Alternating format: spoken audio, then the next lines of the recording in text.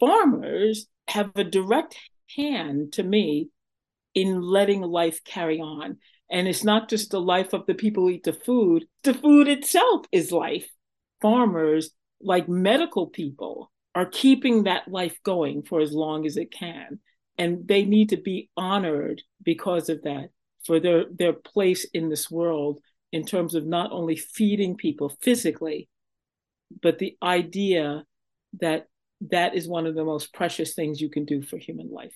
But it can't be honored when people are just forgetting and letting them disappear into the background, and almost in some ways forgetting where this whole line of food originated. It didn't originate with big businesses. It originated in small places with small families. That's where it originated. And that to me is like is it's something to revere.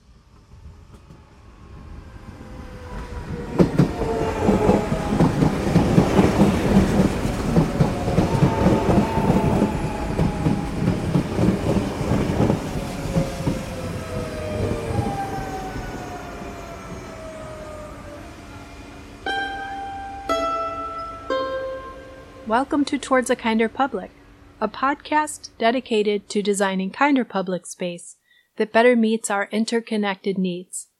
I'm Kevin Castle, and along with Annie Chen, we are Kinder Public. It is our absolute pleasure to welcome back Reverend Peaches Gillette to talk about her new book, Walking the Land, a collaborative work with the watercolorist Tommy Beers. Reverend Gillette is a poet, an ordained chaplain, spiritual counselor, and race relations advisor, who recently participated as a panelist in the Dalai Lama Library and Learning Center's Interfaith and Secular Ethics Conference in Ithaca, New York. Reverend Gillette has been an educator for more than 45 years in private and public school settings, as well as programs providing educational pathways for incarcerated individuals. She has worked with veterans, disabled individuals, and survivors of domestic violence. Presently, she sits on the Dryden School Board and the Tompkins County Human Rights Commission. This new book, Walking the Land, is dedicated to American family farms and features poetic reflections as well as interviews with the farmers about their work, their hopes, and the future of their farms. The writings are partnered with Tommy Beers' beautiful watercolor paintings of each of the family farms, capturing not just the moments of abundance and harvest, but also the challenges, the dormant periods and moments of waiting, the beloved and necessary machinery, and the realities of this work. To give you a little bit of the story of the process of the book, Reverend Gillette and Tommy Beers went knocking on doors to find farmers willing to talk and willing to let a poet and a painter walk their land and compile these products of gratitude, admiration, and thanks to the people who give everything to grow our food. In this interview, you'll also hear a brief reference to a previous podcast with Reverend Gillette, and we'll link that in the episode notes for you. This conversation is a meditation on the value of our labor, and is particularly meaningful as we approach Thanksgiving. It also serves as a continuation of our discussion about the 2023 Farm Bill, which has been delayed in the legislative process and will now be the 2024 Farm Bill. Kinder Public sees agricultural land as a critical part of our public infrastructure, and as our podcast listeners know, we have been working over the past year to advocate for regenerative agriculture, small, medium, organic, and family farms, climate-resilient methods, and increasing funding to conservation practices. These priorities in the Farm Bill impact our national food security and capacity towards climate change mitigation, along with other critical issues. And no one knows how to work in simultaneous roles as both food producers and land stewards better than the individuals intensely invested in the health of their land and working with nature-based methods. Our conversation on walking the land will be shared over 2 episodes. We hope you will share them with your friends and families. Thank you for joining us for these reflections and gratitude for the work of our farmers. Here is part 1. Hi. Hi. How are you? Good, thanks. How are you? I'm good. It's good to see you. It's good to see you too. How was your day? Going along just fine. How is yours? It was good. I had service. I had to do a sermon today, so that was nice. And it was really talking about, the ways in which we need to stop dividing ourselves from others and Mm-hmm. looking at them as so different than who we are.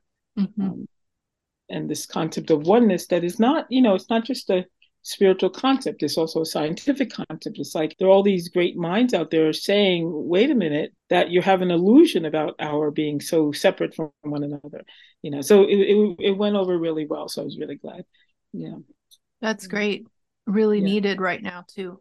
It really is awful, awful, awful. And Mm-hmm. we just can't seem to get ourselves together in any way to stop hating each other. That's basically the bottom line, really. You know, Right. Right. Yeah. we do what we can do in our own, in our own way. Part of it to me is just like constantly, leaning on that message that we need to start change our consciousness about who we are on this earth together. Mm-hmm. You know, Mm-hmm. so The thing I've been thinking about too is like it's such a privilege. I mean, if there's anything that we can take away from this moment, it's that nothing is guaranteed. And so the time that we have is yes, should be approached with a different mindset. that's right. That is exactly right. Yeah. So so we'll see. Mm. And it's not always about like running off and doing all these grand political things because not all of us are capable of doing it and we don't have access to doing that. Mm-hmm. So the question becomes like outside of that frame of making change, you can't in this country if things are going wrong, you could do voting and things. I can't do that in Israel or in the Ukraine. Mm-hmm. So we have to think of ways to try to make a difference on all those levels, spiritually and scientifically, in order to feel like we're contributing to keeping, I always call it like holding our fingers in the dam, like, Mm-hmm. because unfortunately, like human nature can guide us in a very different direction. And what we're trying to do is hold that back. Mm-hmm. Um, and maybe in the process of that, change some ways of thinking. So in other words, when people are saying, "Well, I can't do this and I can't do this," we have to think of what we can do and understand that that is enough because it is part of. It takes all hands to create, a feast. If you want to call it that, like the feast of peace. It takes everybody has to contribute something. Not everybody brings the same thing. Mm-hmm. You know. And I still refer back to the conversation we had last spring about Mm-hmm. people making a long line together. So even if you can't be the person that directly puts their hands on an issue, you can be part of that long chain of support that will eventually reach. Yes. Yes, yes, absolutely. The other day, I was using the analogy of when we were children, and it's similar to exactly what you're saying right now. When we were children, when we played tag, and there was this aspect of it is that if I was touching base Right, and you touched me, you were also safe. right, It's not about me being necessarily on the front line. It's that chain of support that you're describing right. that makes a difference. It really does. That story is exactly what I'm talking about. That Yeah. story about tag that you shared last spring. Yeah, yeah, it makes such a difference to me. It just like, and it can uplift and inspire people to go further, Mm-hmm. you know? So yeah, so that's where, this is the kind of thing that I'm always trying to live by, not just talk about, just live by, Right, right.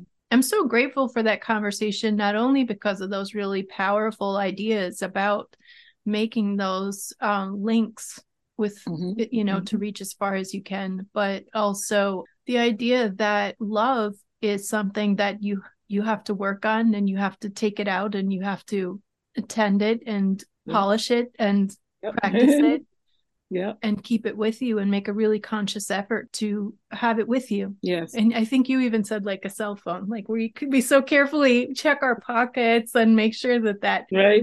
that tool is with us. But Yeah, the idea of approaching other people with love is the same thing. And you shared that idea so yeah, beautifully.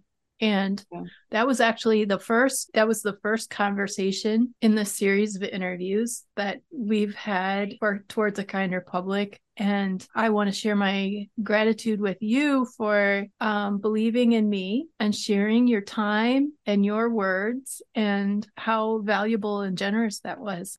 Thank you. I appreciate that. Yeah, anytime really. I love being with you. We share a lot of thoughts about who we are as people and what we ought to be doing to, crystallize on and capitalize on the love that we can have for other people. I use part of the interviewing of a couple of the farmers as an example of that, not looking at people on the superficial level and saying, well, we're different and our ages are different and we work differently and we didn't grow up in the same place. And we use all these kind of physicalities and superficialities to distinguish ourselves from others, but it's the essence of who we are, the essence of why somebody would farm, the essence of why somebody wants to grow their own food and feed their families. We all have that in common. We all have that in common, wanting to sustain our own lives and work towards the betterment of even our families and the world. We all have that in common. It's not the outward appearance that makes any difference at all. Mm-hmm. So just to clearly reference that, you've just published a new book called Walking the Land, yeah. Which was a collaboration between yourself and your friend Tommy Beers, who is a painter. Yes. And so the book features his watercolors and your writing and poetry. Yes. Could you share a little bit more about the book and how that came to be? Yeah, I just am in love with the whole project. I really am, for a million reasons. And it really started off with, there was this proposal put out, or, for people to apply for grants to do something artistic in the rural areas. And it was really like a huge grant project. It was like $10,000. It was like gigantic. And Tommy and I, we applied for it, but it was like thousands and thousands of people from all over the nation applying for it. So we didn't get it. And we were disappointed. And we thought, well, why are we disappointed? Why don't we just do this ourselves? Why don't we create this avenue for people to recognize farms and farmlands and the beauty and the history and the timelessness of how hard people work to grow their own food and to make sure that their families and even their community are fed. Why would we just let that go because somebody's not affirming it for us to do? And so we thought, okay, how can we do this? And Tommy always posts his paintings on Facebook, and it didn't start off with farms. I once said to Tommy, that painting absolutely needs a poem. There's no question about it. And Tommy said, well, try it. And I tried it, and I thought, this is very interesting what's coming out of this. And what we were really digging for was the spirit behind everything in the painting. In other words, it wasn't just about the farmers, it was about the machinery, the equipment, the desire to build and to make things better and more useful and to spread ourselves out. And that comes back to our oneness, that we have this motivation to just keep plugging along against any odds, because farmers face a million odds and they just keep going because they believe in what they're doing. They love the land and things like that. So it started off with that one poem. And then Tommy and I, in a lot of our conversations, they realized that we both loved farmland specifically, and how farmland, and I love equipment and machinery and all of that stuff, and how farmland, small family farms, are just disappearing out of the consciousness of people. I mean, we talk about, our children not recognizing where their food comes from. Well, other than going to a farmer's market, most people don't think about the farmers who grew that food, unless you're part of a collective or something. But in general, most people don't think about the hard work that goes into that, the enormous expenses that go into that, which I did, found out during this project, the amount of money that farm equipment, I mean, it's more than buying a house half the time. And what happens when that stuff breaks down? What happens when you're still doing your work, but you're not really making the income to maintain all of that stuff? So what happens to these farmers and this farmland? And so we decided to not only do this collaboration of painting and poetry, but we would interview 4 farmers and find out right from them what goes on. And so we wrote up a series of questions to ask them about a little bit about the history of their own lives on farms, and to talk about some of the pleasures and the pains that come into farming, and what they were hoping and why they do that work. And so that was a beautiful part of putting the book together. And again, it's so incredible how this simple book goes back again to like our oneness, because I didn't know some of these farmers. And so now, so I'm a Black woman up in a predominantly white area. Rural areas are predominantly white. And you hear all these things and stereotypes about those country guys and those. And I thought, well, I'm trying to live what I believe, which is to cross over whatever divide with courage. And if I get rejected, I get rejected, but I will never say I did not try to close gaps, you know? Mm-hmm. And so I went out by myself at times and knocked on doors and thought, okay, I'm going to deal with whatever I face.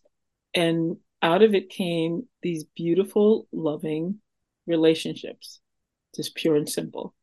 And I thought, this is what we have to do. Sometimes we just have to step out and just talk to people and find out.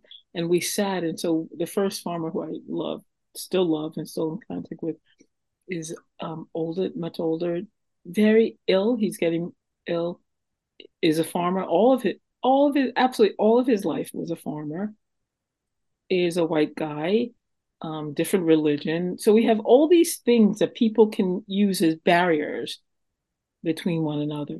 And they were not between us because we didn't let them become barriers. And we just sat and we talked about the forces in our lives and the determination in our lives that make us want to continue moving forward, mm-hmm. no matter what. And that's how we connected on that level. And it was really completely beautiful. Mm-hmm. Yeah. So you actually went and knocked on people's doors. Yeah. A couple of people Tommy knew, a couple not. Mm-hmm. And we took a chance. Mm-hmm. And we told them what we're trying to do. We're like, and I'm very passionate about what I say and passionate about what I speak. And I told them how much respect I had for farms and farmers and people who are working hard and people who carry the history timelessly for all of us. Like all over the world, people farm. That's what they do. They could have the worst conditions and they will try to figure it out. One of the farmers actually created his own irrigation system because it lives where there's the worst land.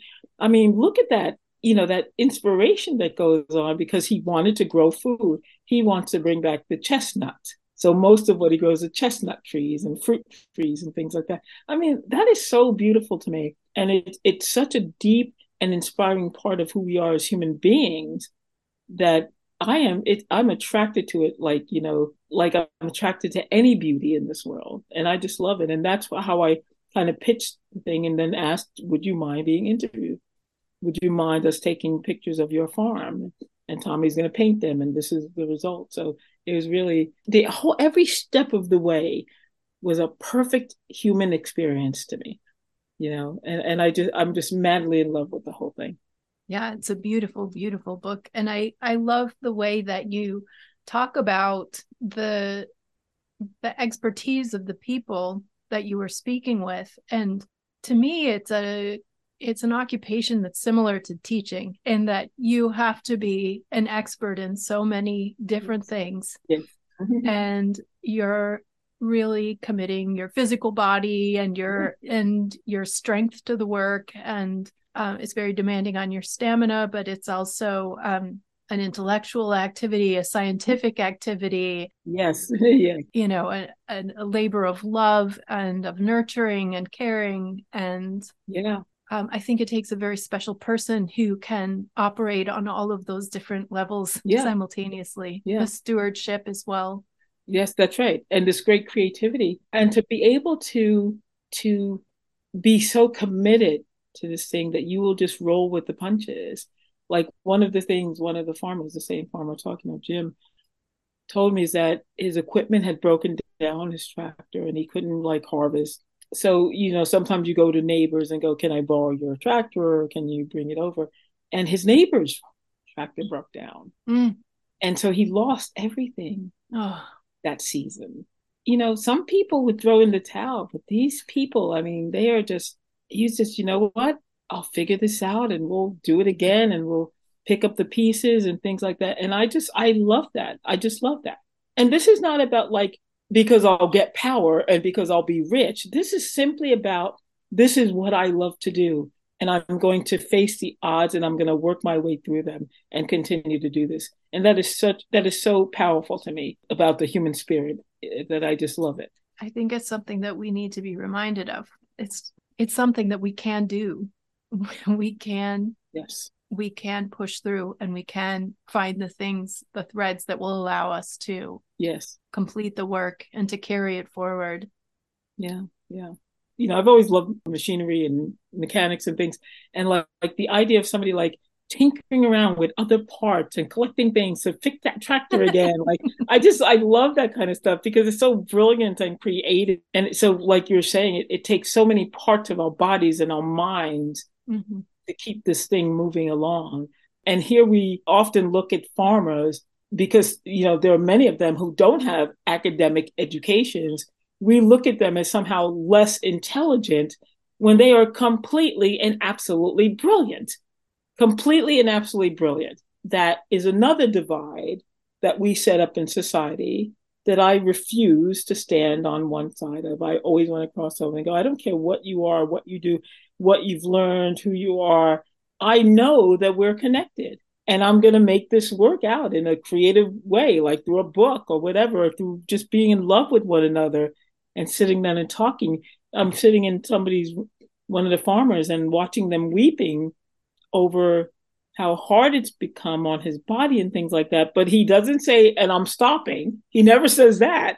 He's like, I'll go to sleep and pray for another day of being able to get up and do this again. For me, it's just incredible. I have the highest level of respect for these people.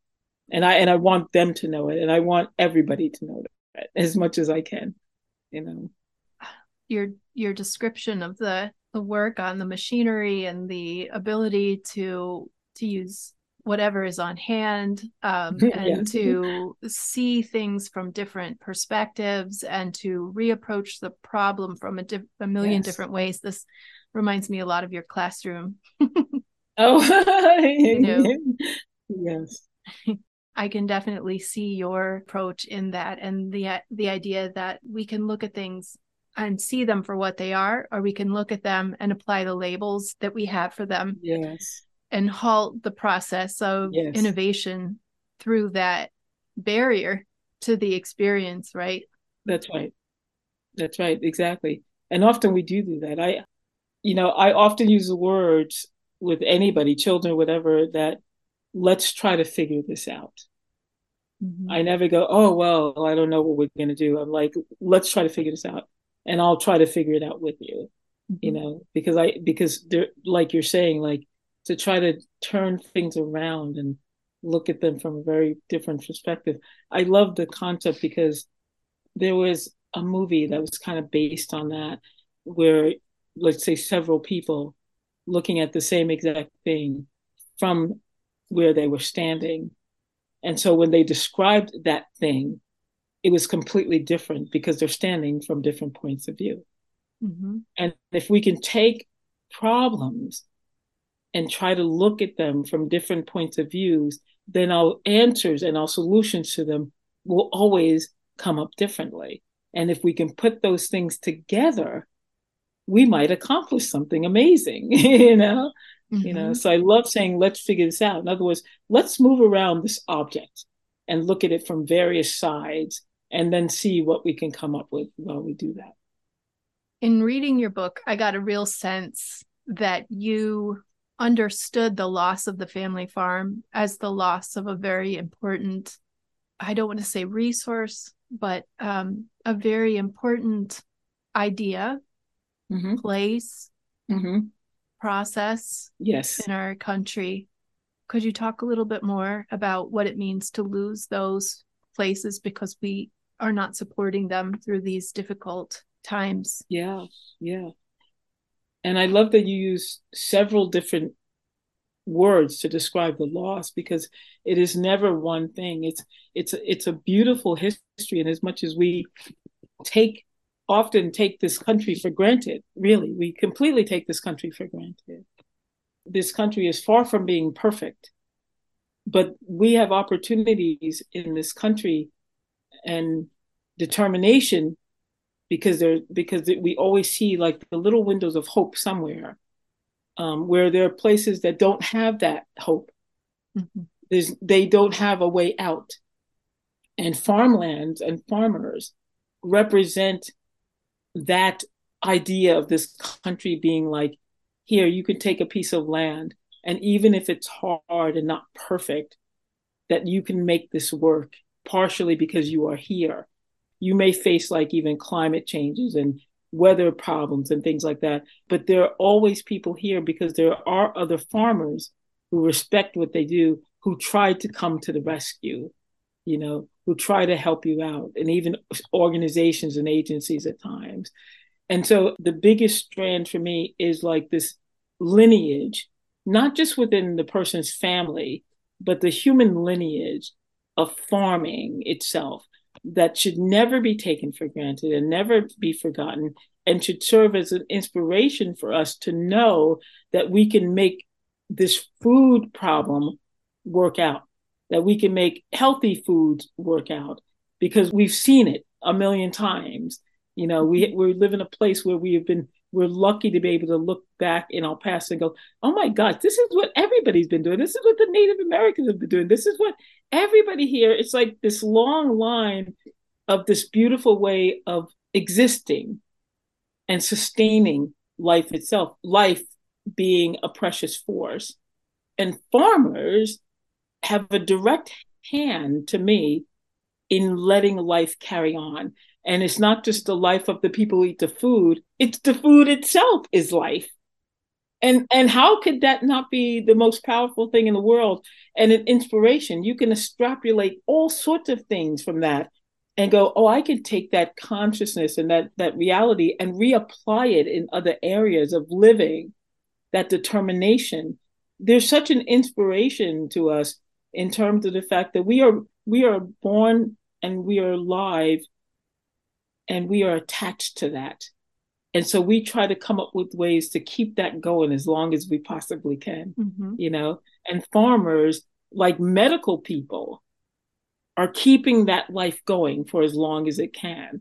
And they need to be honored because of that, for their place in this world, in terms of not only feeding people physically, but the idea that is one of the most precious things you can do for human life. That's brilliant to me. And it's worth being honored by everybody. But it can't be honored when people are just forgetting and letting them disappear into the background, and almost in some ways forgetting where this whole line of food originated. It didn't originate with big businesses. It originated in small places with small families. That's where it originated. And that to me is something to revere, So I'm very attached to that. And I want these farmers to know that. They don't hear that from most people, not at all. They need to know that there are people like me out here that are like, okay, in this area, I worship who you are. It doesn't matter who you are in terms of whether we have the same personality type or whatever. I worship the fact that you're doing this work. And this life itself is built on the hard work that people do that reaches and touches other people.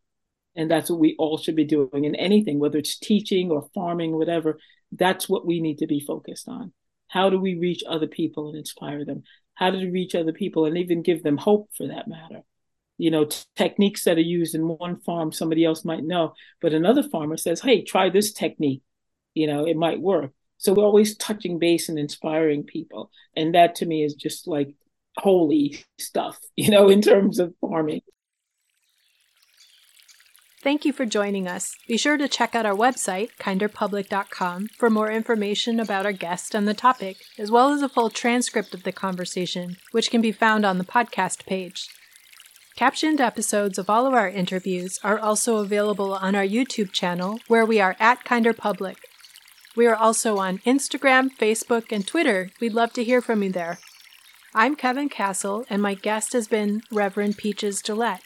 Our conversation about her new book of interviews, poetry, and paintings, in collaboration with painter Tommy Beers, will continue in the next episode. Please take extra care and have a good holiday.